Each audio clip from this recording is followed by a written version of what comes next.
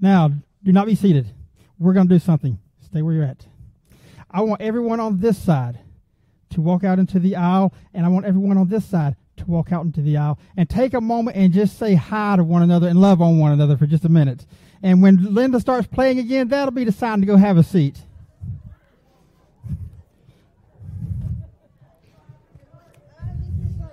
All right. Look, go love on Linda.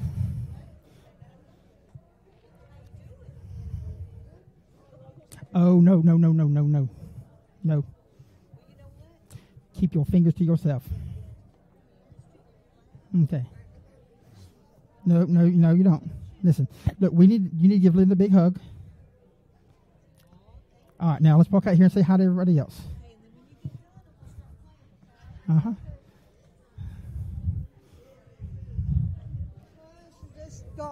Okay. Well, you say hi to Miss Susan, and we'll get back going again, okay? All right. All right. Fire them up. Yeah.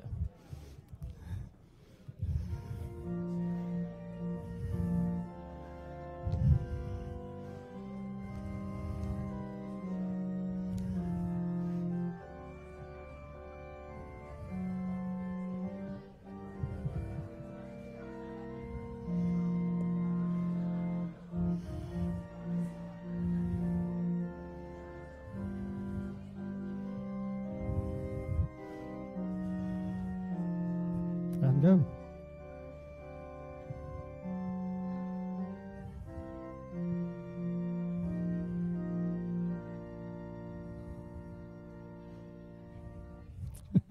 Isn't it good to love on everybody every once in a while, to get up and move around? Look at everybody still laughing and smiling. That's a beautiful thing. Amazing. Isabel said thank you. So thank you to everybody. Yes, Marshall? Uh-huh.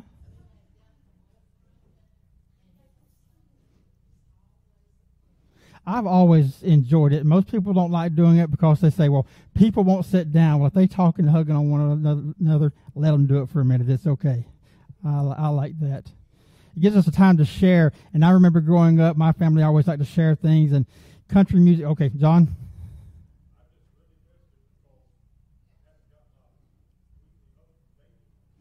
Oh, you had got your weekly hug from David. Well, did you get one this morning, David? Go take care of John real quick. No, David said you ain't getting it. You're going to have to wait a while. Oh, it's amazing. See, those are the laughter and the hugs and the love. That's the real thing. It's the real joys that we experience in life. Growing up, like I was saying, country music was big in my household. And one of the artists that we heard quite a bit, I guess the late 70s, was a group by the name of the Gatlin Brothers, led by their brother Larry Gatlin. And he had a song called All the Gold in California. And I loved that song. And if you really listen to the song, it's talking about the falsity of everything that attracts us away from our lifestyles. Everything that we are not currently experiencing in our life looks a lot shinier and a lot more important than what it is that we really have. And that's kind of what I want to touch on today. Remaining focused on what it is that God gave us in Christ. Today's passage of Scripture comes from the book of Colossians chapter 1, verses 11 through 20. The Word of God says, May you be made strong with all the strength that comes from His glorious power, and may you be prepared to endure everything with patience, while joyfully giving thanks to the Father, who has enabled you to share in the inheritance of the saints in the light. He has rescued us from the power of darkness and transferred us into the kingdom of His beloved Son, in whom we have redemption, the forgiveness of sins. He is the image of the invisible God, the firstborn of all creation. For in Him all things in heaven and on earth were created, these things visible and invisible, whether thrones or dominions or rulers of power. All things have been created through Him and for Him. He Himself is before all things, and in all things hold together. He is the head of the body, the church. He is the beginning, the firstborn from the dead, so that he might come to have first place in everything. For in him all the fullness of God was pleased to dwell, and through him God was pleased to reconcile to himself all things, whether on earth or in heaven, by making peace through the blood of his cross. This is the word of God for people of God. Thanks be to God. Father God, we come before you today, and we thank you for this time that you've given us to come together. And Father, we just ask that you send your Spirit into this house today to touch our hearts and to touch our minds, Father God, that we may come to know you a little bit better, maybe to spend time to reflect on what it is, this great gift that you gave us through your Son, Christ Jesus. And Father, today we just ask that you be with me, to give me guidance, to empty me of the desire to speak my own will, but to have me focused on you, and that your Spirit would fill me and lead me into the words that would be delivered to edify your church. In Christ's name we pray. Amen.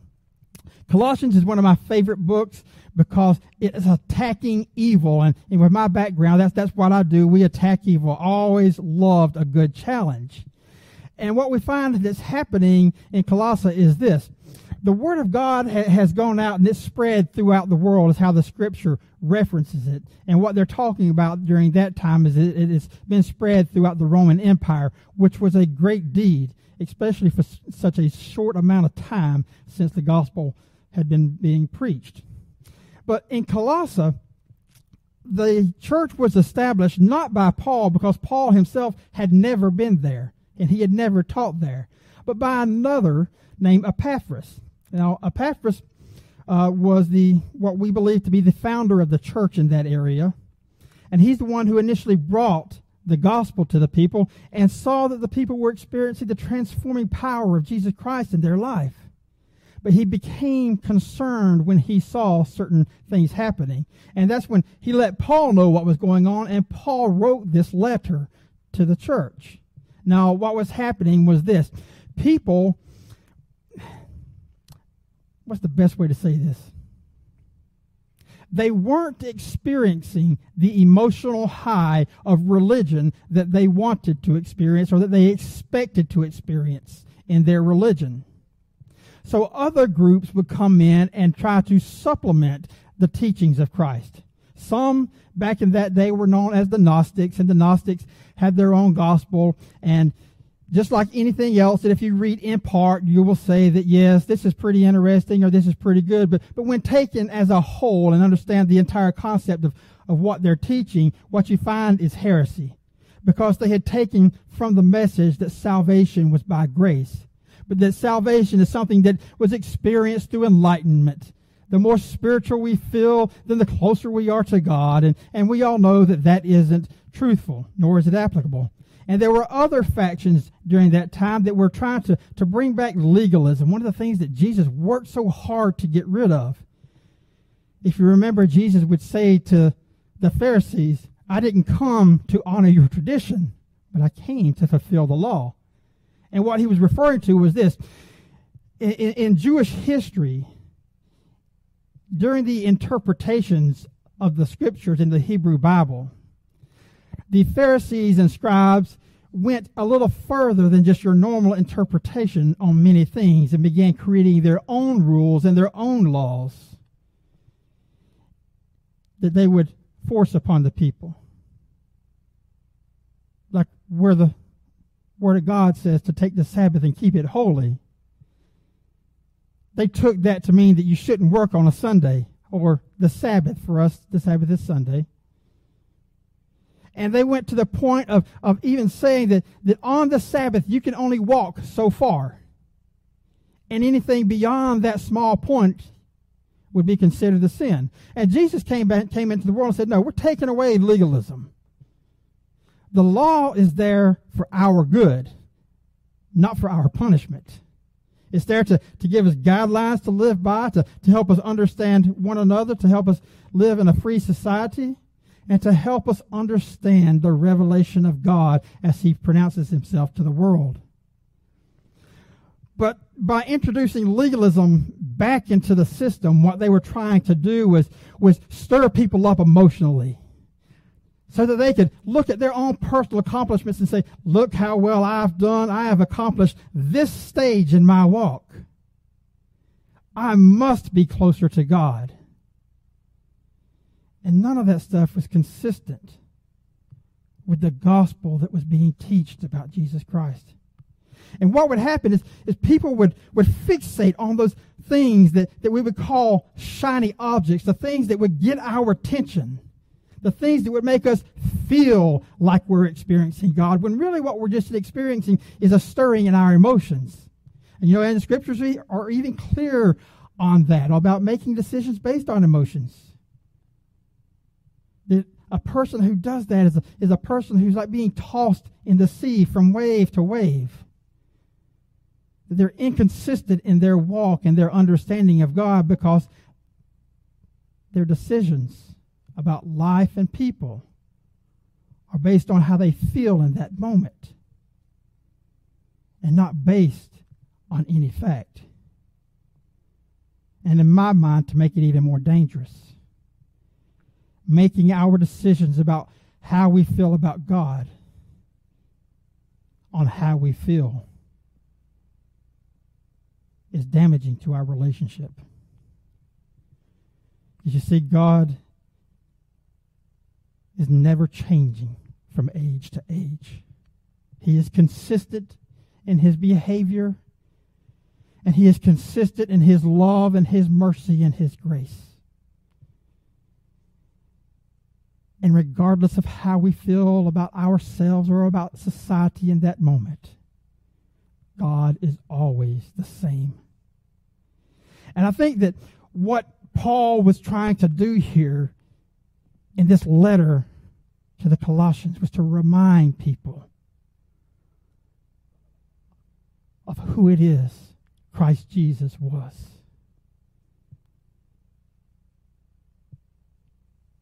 So that he is the image of the invisible God. I take that passage of scripture in and I run it through my mind, and I can't seem to fathom all the things that it would mean. I don't think that it means that the image of God was that of a man with 2 legs and 2 arms and a torso.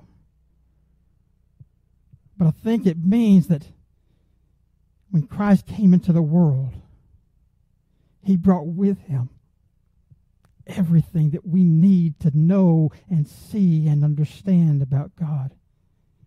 That he came with the fullness, not partial, but the fullness of God and his identity.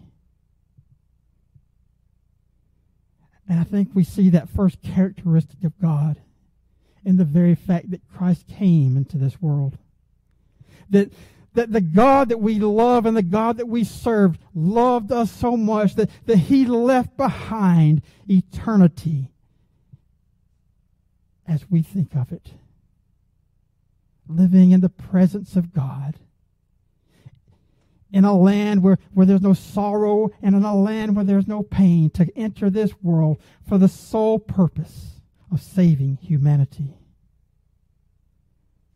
I think the scripture says it well when it says that for God so loved the world that he gave his only begotten Son. The very image of the invisible God is a God of love and a God of sacrifice. And I think that one of the other things that Christ brought into the world that shows us the image of the invisible God is God's willingness and his desire to give us life.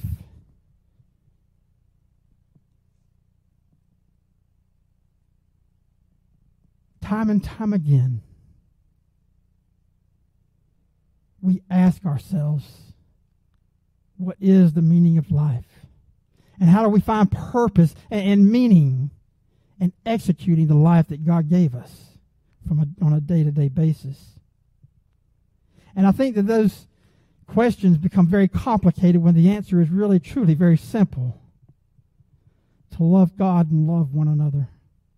To take the time today to see the person across the aisle from you and take the initiative to go over and give him a pat on the back or give him a hug, even though David didn't want to give John a hug today. Maybe he will next week. Jesus took the initiative to come into society and be part of the community in which he lived. I think that's the act of the invisible God, saying to us as a people that I don't just want to be a God who sits up here that you admire, but I am a God who wants to be active in each and every life that I have created.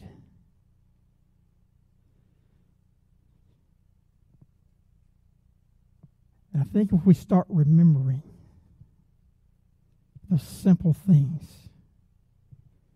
then we don't have to get lost in all the glitter of everything else that the world brings to us. Because Christ is all we need.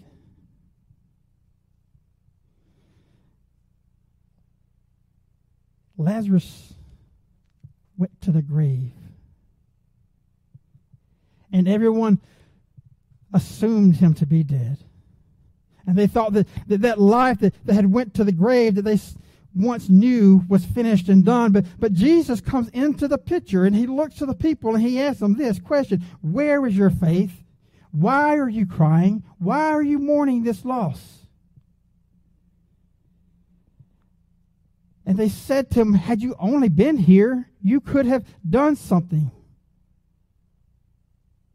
And I think that's what we say sometimes in our lives when things don't work out as quickly as we want them to or in the fashion that we want to. We think that the game's over. It's time to punch the card. It's time to sit down. It's time to kick back and just let life die out on us. And you know what? There is a time in our life when we need to let go of things. There is a time in our life when we are holding on to things so tightly that we want it to change, we want it to be something different, but the whole time it feels like something is ripping it away from us. And I'm going to be honest with you, sometimes it is God ripping it away from you.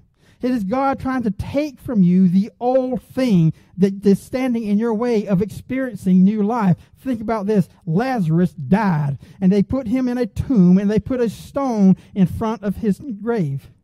No man was going in, and no man was coming out. There was a barrier that everyone would think is going to end the life of that man. And in our lives, sometimes we think that too, that there's a barrier that's bringing life to an end. We can't get it to change. But really and truly, just like Lazarus had to die, sometimes things in our lives have to die. Because if we don't let them die, and we keep holding on, new life can't come forth. Lazarus had to die in order for Jesus to stand in front of that tomb, to raise his hand in the midst of the crowd and say the words, Lazarus, come forth. And the dead began to walk and exited that tomb and entered life anew. And those are the invisible things that God does for us. Things that we can't fathom, things that we can't put science to the test to and say, explain this to me. And Lazarus wasn't the first one that was risen from the dead. Jairus' daughter had fallen ill. And they came to Jesus and they said, Teacher, come to our house. My daughter has fallen ill. And while en route to the house, his daughter had fallen asleep. And they approached Jesus and they said, Jesus, there's no need for you to come any further because it is over. And once again, Jesus' response was, where is your faith at? Why do you think that because one thing has ended, life has come to an end? Why do you think death has taken over when I've come to give life? And he walks into the house and he takes with him, I believe it was Peter, and he takes Jairus and he takes the mother and he goes to the little girl and he puts hands on her and he says a prayer and tells her to arise from her sleep. And again, the one who was believed to be dead awoken and came back to life. So we see this over and over again throughout Scripture, how Jesus comes into life and brings new life into things that are dead and dying. And that is our hope, because here's what we experience when things in our life starts to die. We start looking for a new answer. We move away from the Word of God, we move away from His promises, and we move away from His character, and we start looking for the new shiny thing. We start looking for what's going to take God's place in our life to fulfill our desire and our need. Those new shiny things, these emotional highs that seem to empower us, are just as fleeting as the seasons. You stand firm in your faith and let God do His work. Remember the times in your life when God was present. Remember the times in your life that the invisible God's presence was so near to you that no matter what you encountered, you never felt alone. Remember the times in your life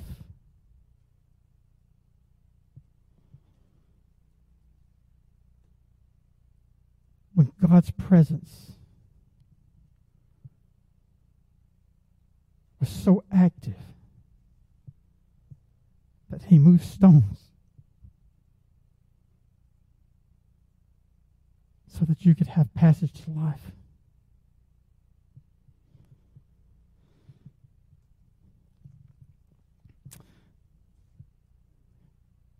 You see, we're not just people, and we're not just beings that populate this earth. We are God's creation, and we are His children.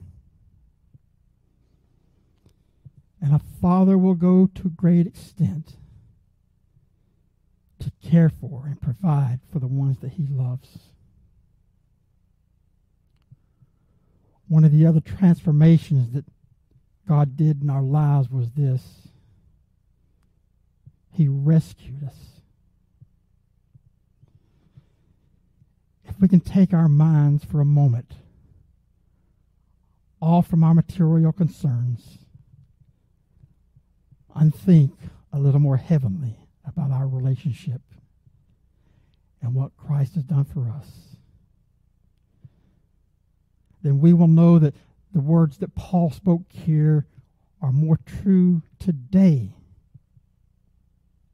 probably more so than it was before the time of Christ. He has rescued us from the power of darkness and transferred us into the kingdom of His beloved Son.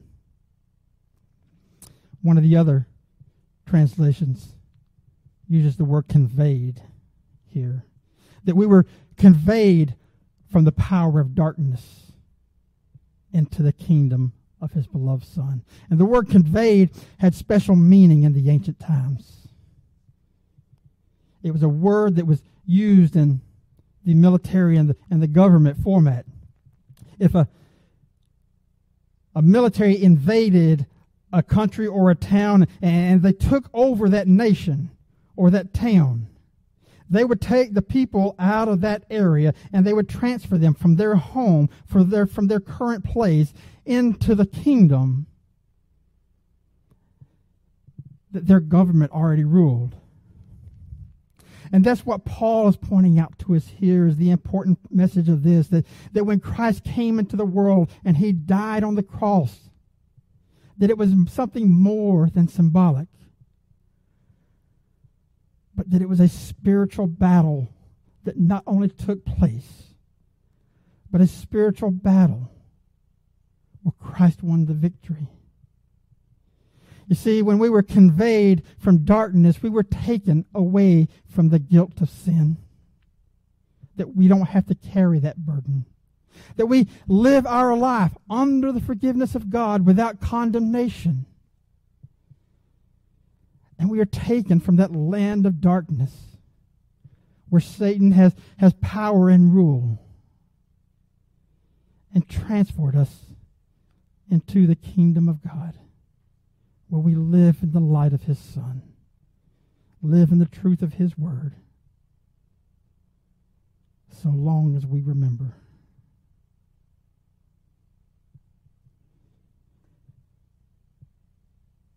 You see, everything was created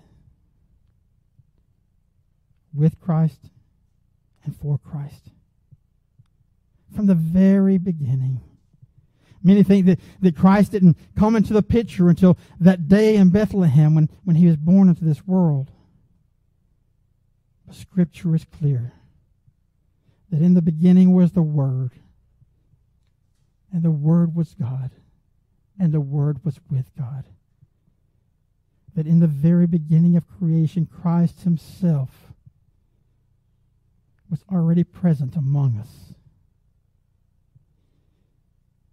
And it was through God's great pleasure that through him we were created. And we as Christians are bound together by the blood that was shed on the cross at Calvary.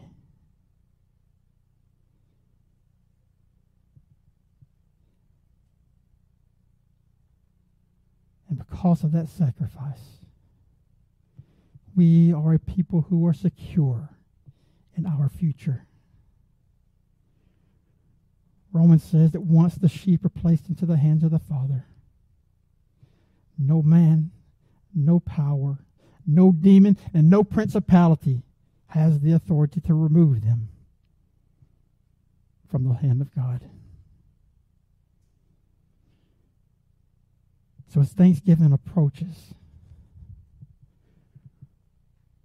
remember not just the wonderful things that God has done for us in this life.